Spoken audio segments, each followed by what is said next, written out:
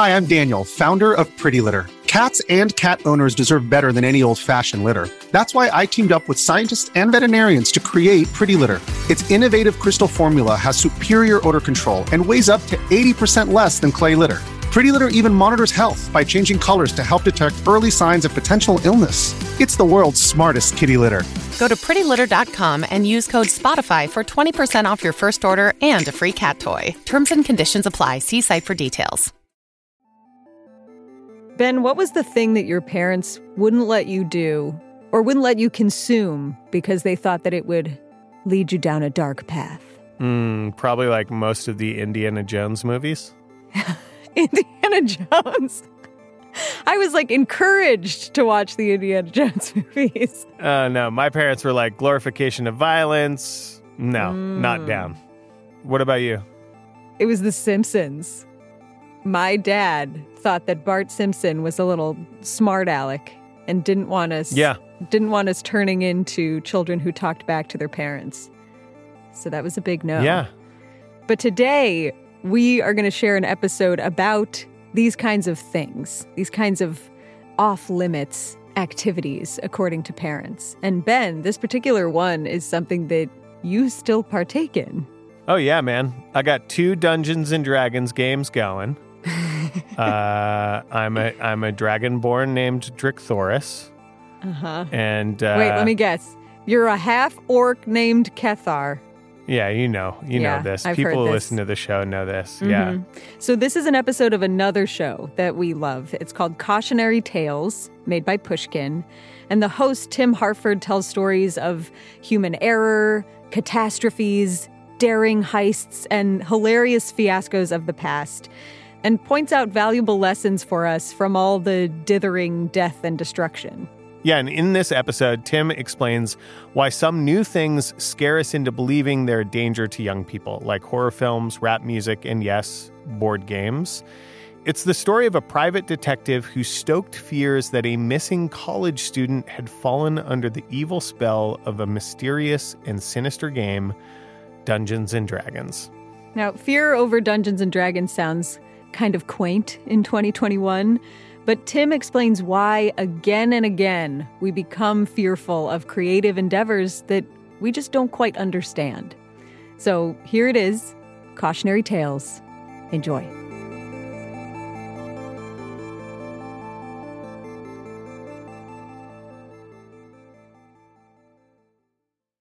This episode discusses death by suicide. If you're suffering emotional distress or having suicidal thoughts, support is available. For example, from the National Suicide Prevention Lifeline. In Raymond Chandler novels and in Humphrey Bogart movies, it often begins with a telephone call. Strange to say, in real life, it often begins that way too. Those are the words of William Dear. He's going to take us on an adventure that's full of thrills, surprises, and terrors. William Dear is one of the most famous private detectives in the world, dashing, mustachioed, sporting a vast gold ring. He's a star with his own private plane.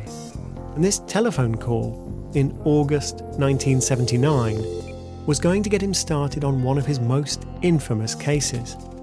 On the other end of the telephone was a surgeon from the same part of North Texas as William Dear.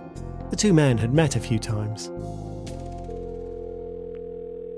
My nephew has disappeared. He was taking a summer course at Michigan State University in East Lansing when it happened. And he didn't just run off? He's not that kind of kid. He loves school. In fact, he's considered to be a genius. The boy, James Dallas Egbert III, or Dallas, was just 16 years old. He graduated from high school at 13, entered college at 14. I'm telling you, dear, he's not the type to just go on the road. Well, maybe. And maybe not. Young Dallas had been missing for 8 days already.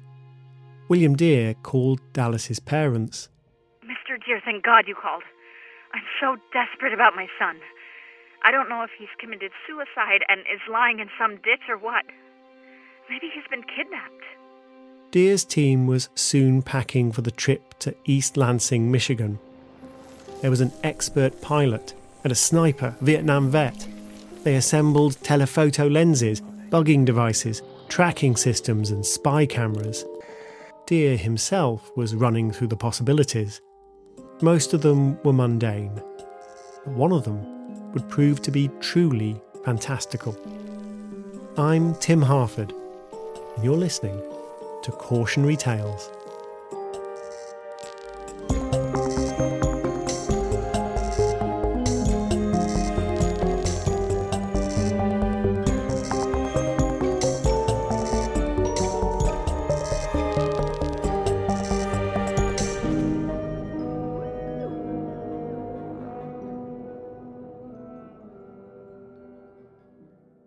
The simplest explanation of Dallas's disappearance was that the young man had killed himself. That was William Dear's instinct. It was also Anna Egbert's. According to Dear's account, she blamed herself. Dallas called me on August 12th. He was so happy because he got a 3.5 in a computer science course. I told him it should have been a 4.0. Dear's team started asking questions around the university. What they discovered deepened the fear that this was a case of suicide. Dallas was depressed. But Dear also asked, what did Dallas like to do with his spare time? His classmates said that he liked computers. At the time, computers were rare and mysterious. And Dallas did some other mysterious things too. But then, so did William Dear. For example, when he received an anonymous tip that Dallas used to risk a kind of thrill-seeking dare, lying down on the railroad tracks and letting the trains pass over him, Dear decided that he really needed to put himself in Dallas's position. Literally. I laid down on the railroad ties and tried to imagine myself as Dallas. Was this how Dallas felt? His colleagues screamed a warning. The oncoming train had a cattle catcher. William Dear scrambled off the tracks just in time.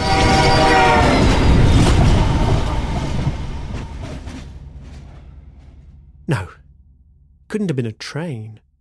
If Dallas had been hit by a train, surely his body would have been found soon enough. It did seem likely that Dallas was dead, but if he was dead, where was the body? William Dear couldn't rid himself of the suspicion that there was something rather different behind Dallas's disappearance. Something fantastically strange. A game that, reportedly, hundreds of students were playing in dark, humid tunnels beneath the campus.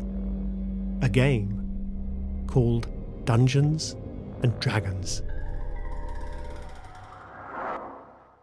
Now, William Dear didn't know what Dungeons and Dragons was.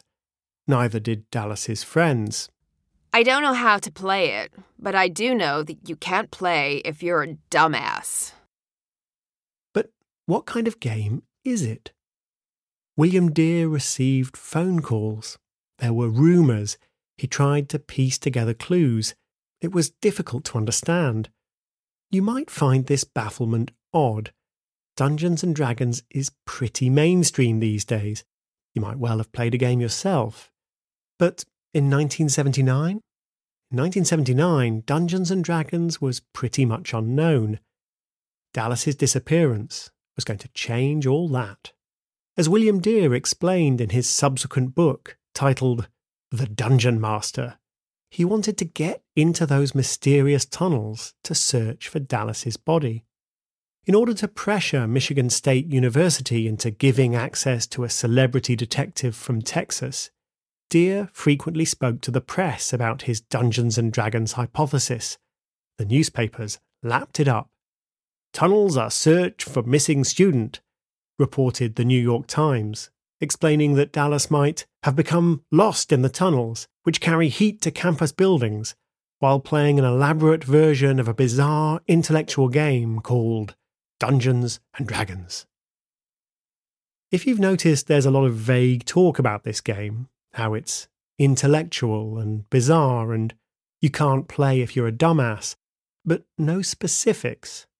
You're right. Dungeons & Dragons was a blank canvas onto which parents, media critics, and celebrity detectives could project any anxiety. In the informational vacuum, rumours grew. Apparently, people wore costumes.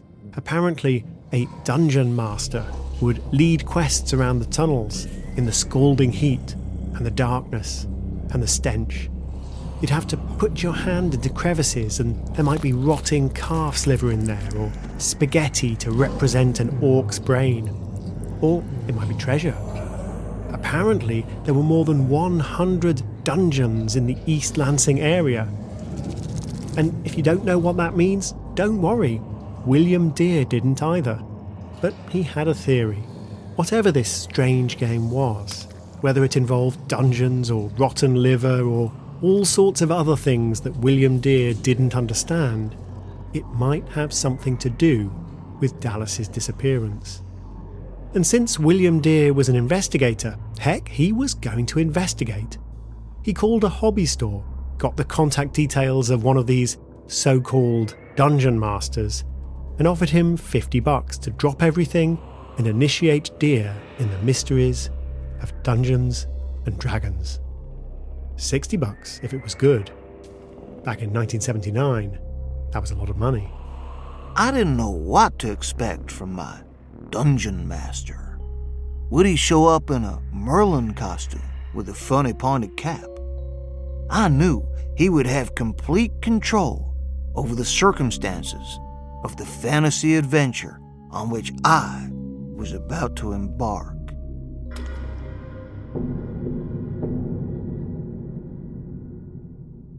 When the young man knocked on the door, he and his friend were both wearing jeans, sweaters, and sneakers. And rather than leading Dear into the tunnels to mine for calf's liver, he pulled out a pencil and paper, some books, and some dice. The adventure was about to begin. Cautionary Tales will be back in a moment.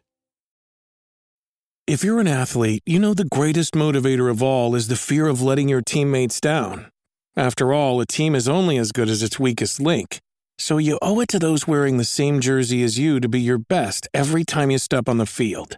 That's why there's no vape in team. When you vape, you can expose your lungs to toxic chemicals that can damage your lungs.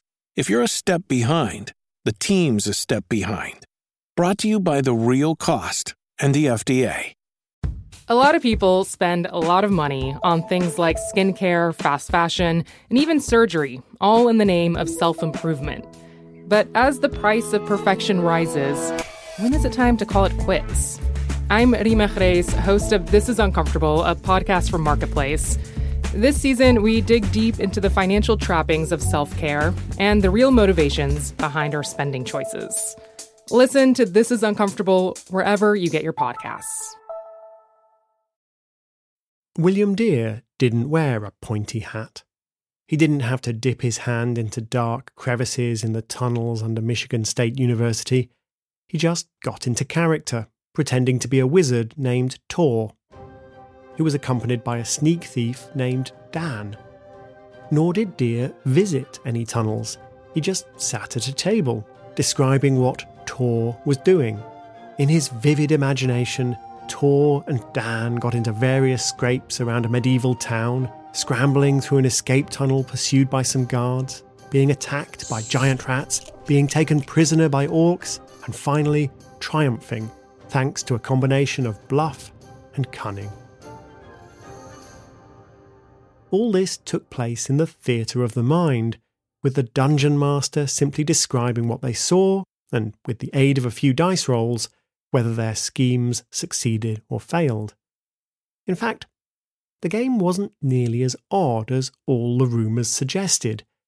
Yes, the stuff about wizards and orcs is a bit strange, but then Star Wars with its Jedi Knights and dark powers and the mysterious Force had just been a smash hit. The animated film of The Lord of the Rings had just been released too. Nothing's more culturally mainstream than wizards and heroes. Dice, pencils, sitting around a table playing Let's Pretend. It was all very tame. But William Dear had fun.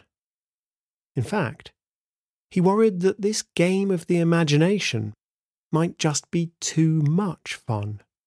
Maybe, for a troubled mind, it could be dangerous. Dallas might actually have begun to live the game, not just to play it. Dungeons and Dragons could have absorbed him so much that his mind had slipped through the fragile barrier between reality and fantasy.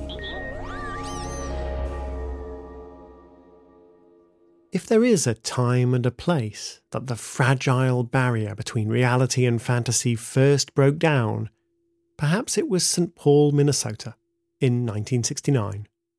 Behind this breakdown was a young physics graduate named David Wesley. Wesley was a founder of the Twin Cities Military Miniatures Group, a wargaming club. Wargames are more realistic descendants of chess, allowing players to reenact battles from history with model soldiers on a realistic miniature battlefield. Robert Louis Stevenson, the author of Treasure Island, was a wargamer. So was H.G. Wells. Wargames can be used for serious military training. David Wesley, who was in the Army Reserves himself, was interested in these training exercises, where making decisions over a tabletop battlefield might prepare a young officer for the real thing over in Vietnam. To be useful, a training wargame couldn't be restricted to a limited set of moves as in chess. Players should be able to dream up all sorts of tricks and tactics, which meant the game needed a referee to use his or her judgment when a player tried something unusual. The game of war was open-ended and unpredictable, just like war itself. In a war game set in 1806 in the fictional Prussian town of Braunstein, David Wesley took this open-endedness to the next level. As with a normal war game, he put players in charge of Napoleon's French army and the Prussian resistance. But then he assigned rather more unusual roles. One player, for example, was given the role of the Chancellor of Braunstein's University. What could he do? Well, anything. He didn't command any troops, but he could rally the students and urge them to join the resistance, or he could challenge another player to a duel, perhaps over the affections of a lady. Another player's character started in jail. Any of these players could attempt anything. Wesley, as referee, had to improvise. The experimental game was a chaotic series of whispered conferences between the players and Wesley, the referee. It took ages, and the French and the Prussians never even fired a shot. Not so much a war game as a phony war game. Wesley felt like it had been a flop. But then the players told him they loved it. One of those players was Dave Arneson, who seized Wesley's idea with both hands. In a follow-up game set in a banana republic, Arneson started as a student revolutionary, but managed to convince the other players he was working for the CIA. He ran rings round them, not by rolling dice or pushing pieces around the map, but by acting the part and bluffing his way to success. What Wesley and Arneson and the group had invented together was a strange combination of a classical wargame, a military training exercise, and an improvised acting class. It came to be known as a role-playing game. The first commercial role-playing game, designed in part by Dave Arneson, could have been about Napoleonic battles or pretending to be in the CIA, but it wasn't. It was about heroes and wizards exploring the tunnels beneath a medieval castle. It was called, you guessed it, Dungeons and Dragons. And it was Dungeons and Dragons that William Dear feared had driven Dallas Egbert into some kind of delusional state where he imagined he was a wizard. So, does the barrier between reality and fantasy break down in a role-playing game? Well, maybe a bit. But the same is true for novels or movies. I don't watch horror movies. I don't like the way they scare me. I cried uncontrollably at the end of Cinema Paradiso. Did the barrier between reality and fantasy break down at that moment? I suppose it did. But there's nothing shameful or dangerous about that. And yet, there was something different about these role-playing games. Something that drove America into a state of moral panic. Maybe it was the fact that, as I suppose I've just demonstrated, they are quite hard to describe. But for many people, it must have been the context in which they first heard of the game. Dungeons and Dragons. Isn't that the game that poor kid was playing when he died? Newspapers such as the New York Times and the San Francisco Chronicle and Examiner tried to get their heads around what the game actually was and how people played it. Words such as cult and bizarre were often used. But the publicity fueled demand. The game briefly appears in E.T., which was released in 1982, and at the same time, but less favourably, in Mazes and Monsters, a TV movie inspired by the giddy media reports about Dallas Egbert's disappearance.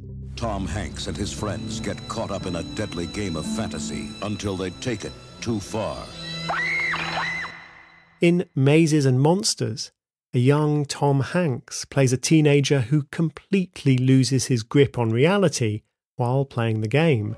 This is only a game. I know I killed somebody. Mazes and Monsters. Saturday at 3 on ZTV, Fox 17. The other thing that happened in 1982 was that a young man named Irving Pulling killed himself. His mother, Patricia Pulling, was convinced that Dungeons and Dragons was involved.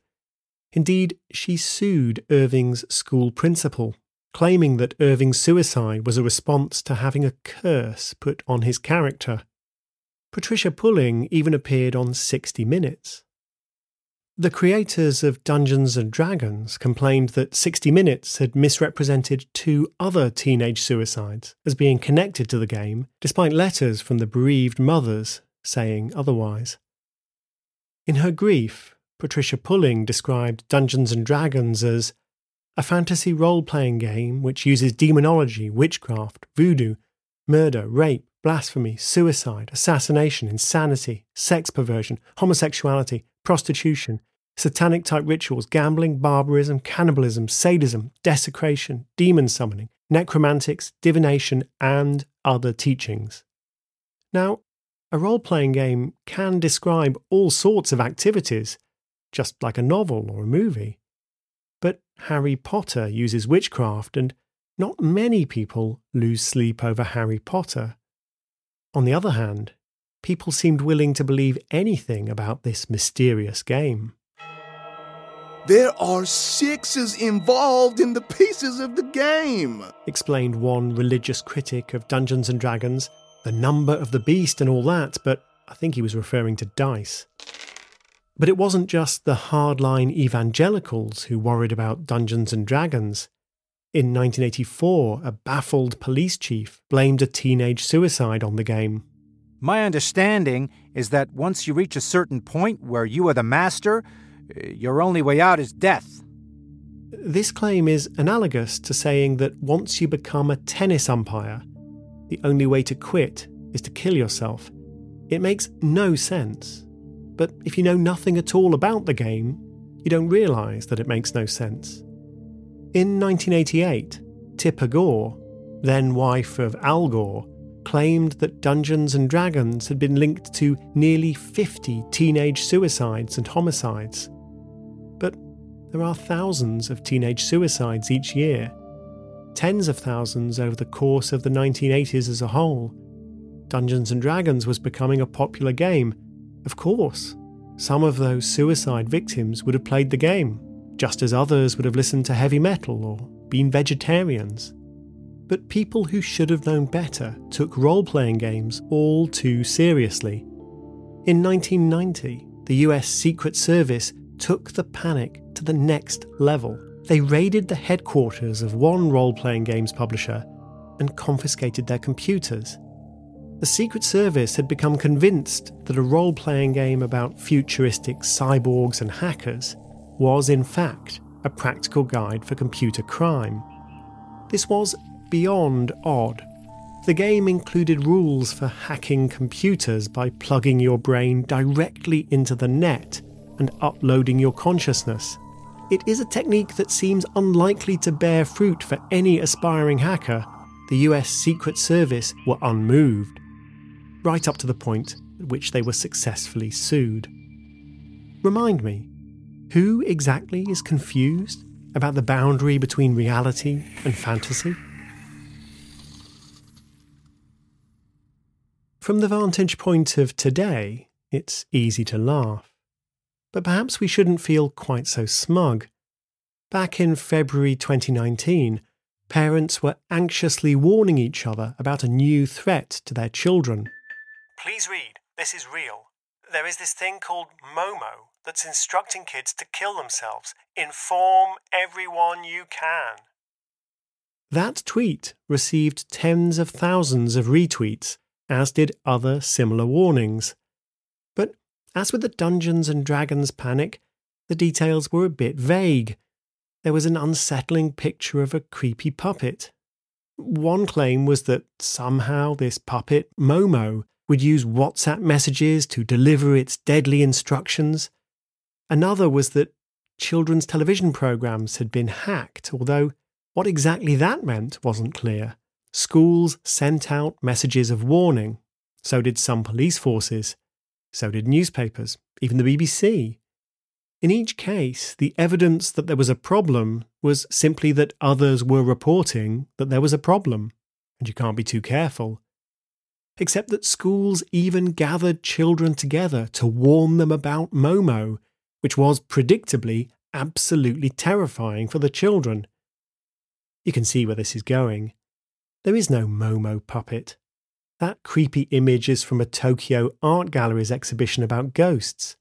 There were no hacked television programs. There have been no credible reports of any Momo-related suicides. I'm tempted to add, there is no Momo challenge. But that wouldn't be quite right. The Momo challenge is very real. But it exists not as a deadly game shared among children, but as a panicky myth shared among their parents. What we're really talking about here is the anxiety of parents who don't really understand what their kids are into, and they feel bad about it. That's just as true today as it was a generation ago, when the panic was not about WhatsApp, but about wizards.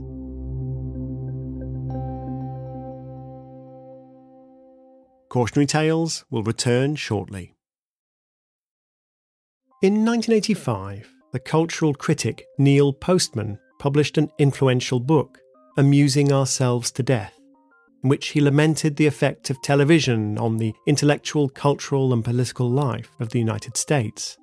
Adapting an idea from his teacher, Marshall McLuhan, Postman argued that the medium is the metaphor, that any communications medium, from the spoken word to the written word to primetime TV, subtly influenced the kind of ideas that could be communicated. 50 years ago, movies and TV favoured good looks and strong, simple stories, and a former cowboy actor, Ronald Reagan, was the perfect fit for the time. It's easy to read Postman as a prophet of inevitable cultural decline, with each new medium stupider than the last. But decline is not inevitable. Consider how TV drama has been changed by the availability first of affordable box sets and then on-demand streaming. TV producers would have to assume that people would miss episodes, and so would make simple, predictable episodic comedies and soap operas. Now, writers and directors can reasonably expect that people will catch up on any episodes they missed, or even binge-watch an entire season in a weekend. The result? Longer, more complex story arcs, and characters who grow over time. This isn't the result of some sudden cultural hunger for more sophisticated storytelling. A subtle difference to the medium also changes the metaphor. Movies invite us to value beauty and classic story arcs. Streaming TV drama valorizes complex plots and character development. And reality TV thrives on attention-seeking and treachery. So then what is the underlying metaphor of a role-playing game? The games demand imagination. They're collaborative. You can't really play by yourself. They're active rather than passive. If you sit back and watch, nothing happens. You need to create, not just observe the creativity of others. A collaborative, imaginative, and actively creative pastime doesn't sound so bad to me. After all, we're constantly being told of the importance of creativity, the creative class, the creative economy, or simply the need for every child to be creative in school.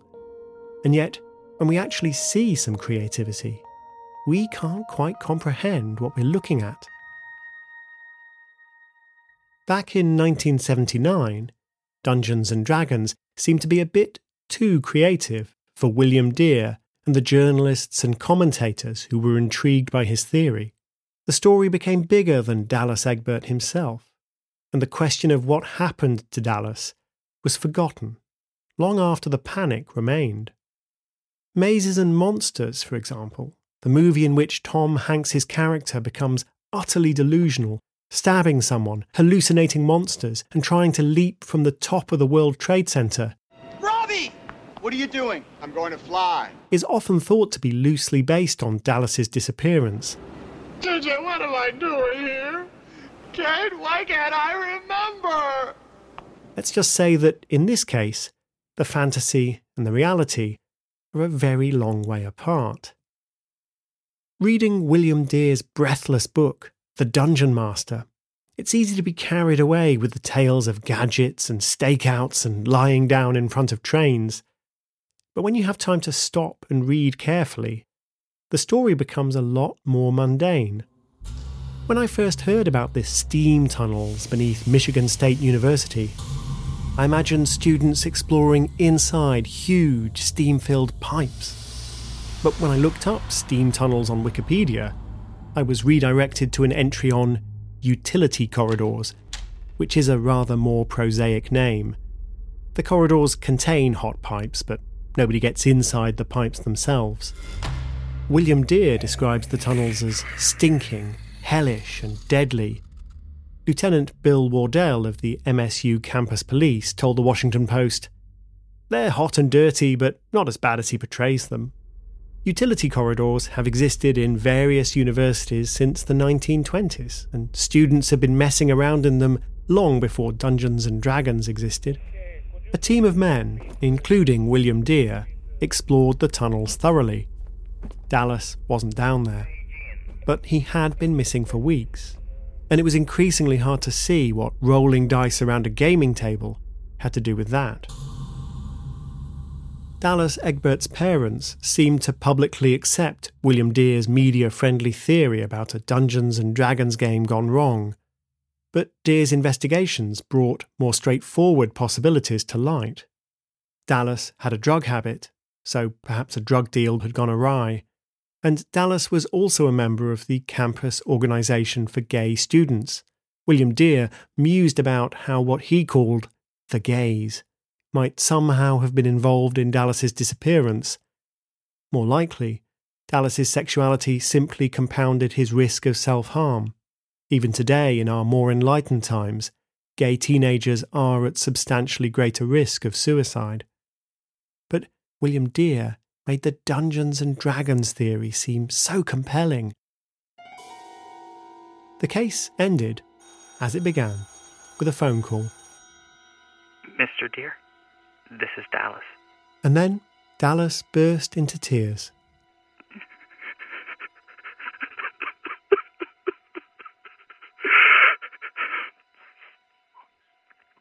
Soon enough, he was reunited with his parents, and William Dear was fending off a pack of news hounds, desperate for the scoop. It was simple enough. Dallas had indeed been severely depressed, and he had indeed tried to kill himself. Fortunately, he had not succeeded, but he had run away. When he called William Dear, it was from all the way down in Louisiana, leading Dear and his crew of elite operatives to fly over in his private plane. They effect what Dear describes as a tense rescue, but which, on a second reading, is simply two grown men knocking on the door of a rented room to find a tearful teenage boy ready to go home. Later, Dallas told Dear the story over a hamburger, Apparently, he did like to hang out in the steam tunnels. I could go down there and nobody would bother me. And he also enjoyed playing Dungeons and Dragons. When I played a character, I was that character. I didn't bring along all my personal problems with me. It's a terrific way to escape. And while the media clung on to the tale of a boy who'd been lost to a world of mazes and monsters, and evangelical campaigners warned of satanic rituals, and Tipper Gore feared an epidemic of D&D related suicide, the truth was simpler and harder to bear. Dallas disappeared because he ran away. He ran away because he was suicidally unhappy. Some young people are. And I'm sorry to tell you that Dallas did not recover from his depression. He took his own life a year later. But the narrative had moved on. An isolated and depressed young man had been largely forgotten.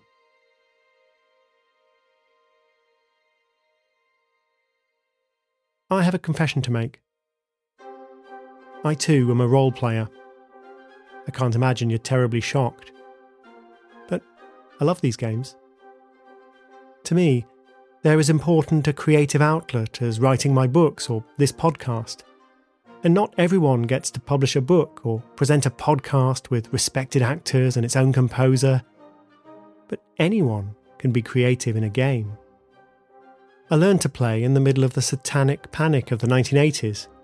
I remember having to have a long conversation with a senior teacher at my school who was concerned that the game might open me up to evil influences.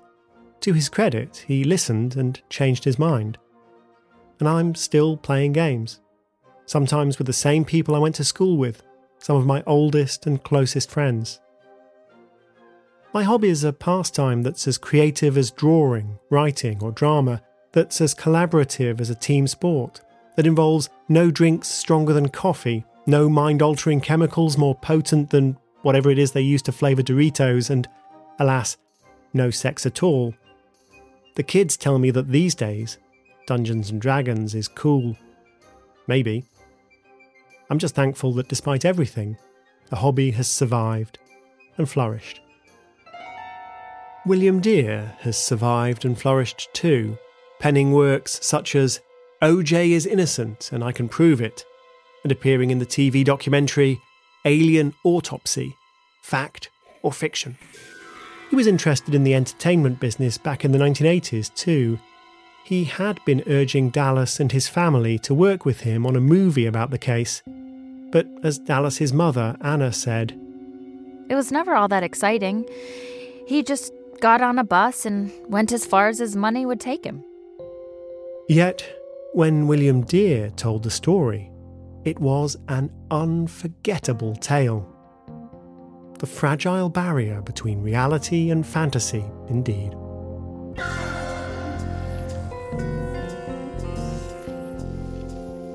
The key sources for this episode are Of Dice and Men by David Ewalt and Playing at the World by John Peterson, and of course, The Dungeon Master by William Dear.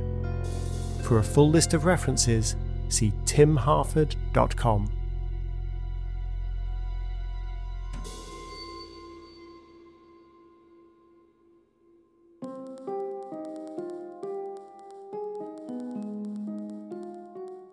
Cautionary Tales is written by me, Tim Harford, with Andrew Wright.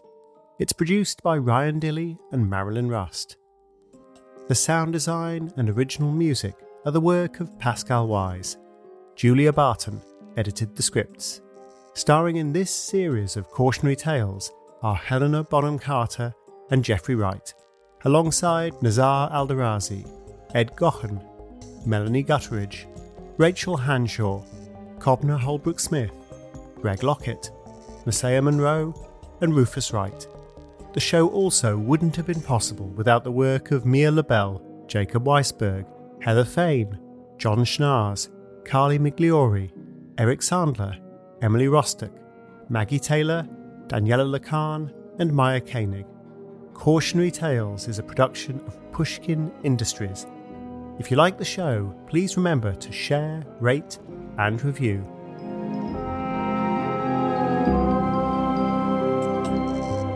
That was Cautionary Tales from Pushkin. If you liked that episode, you can hear more of this podcast, Cautionary Tales, wherever you get your podcasts. And we'll be back with a mystery of our own in 2 weeks. See you then. Bye.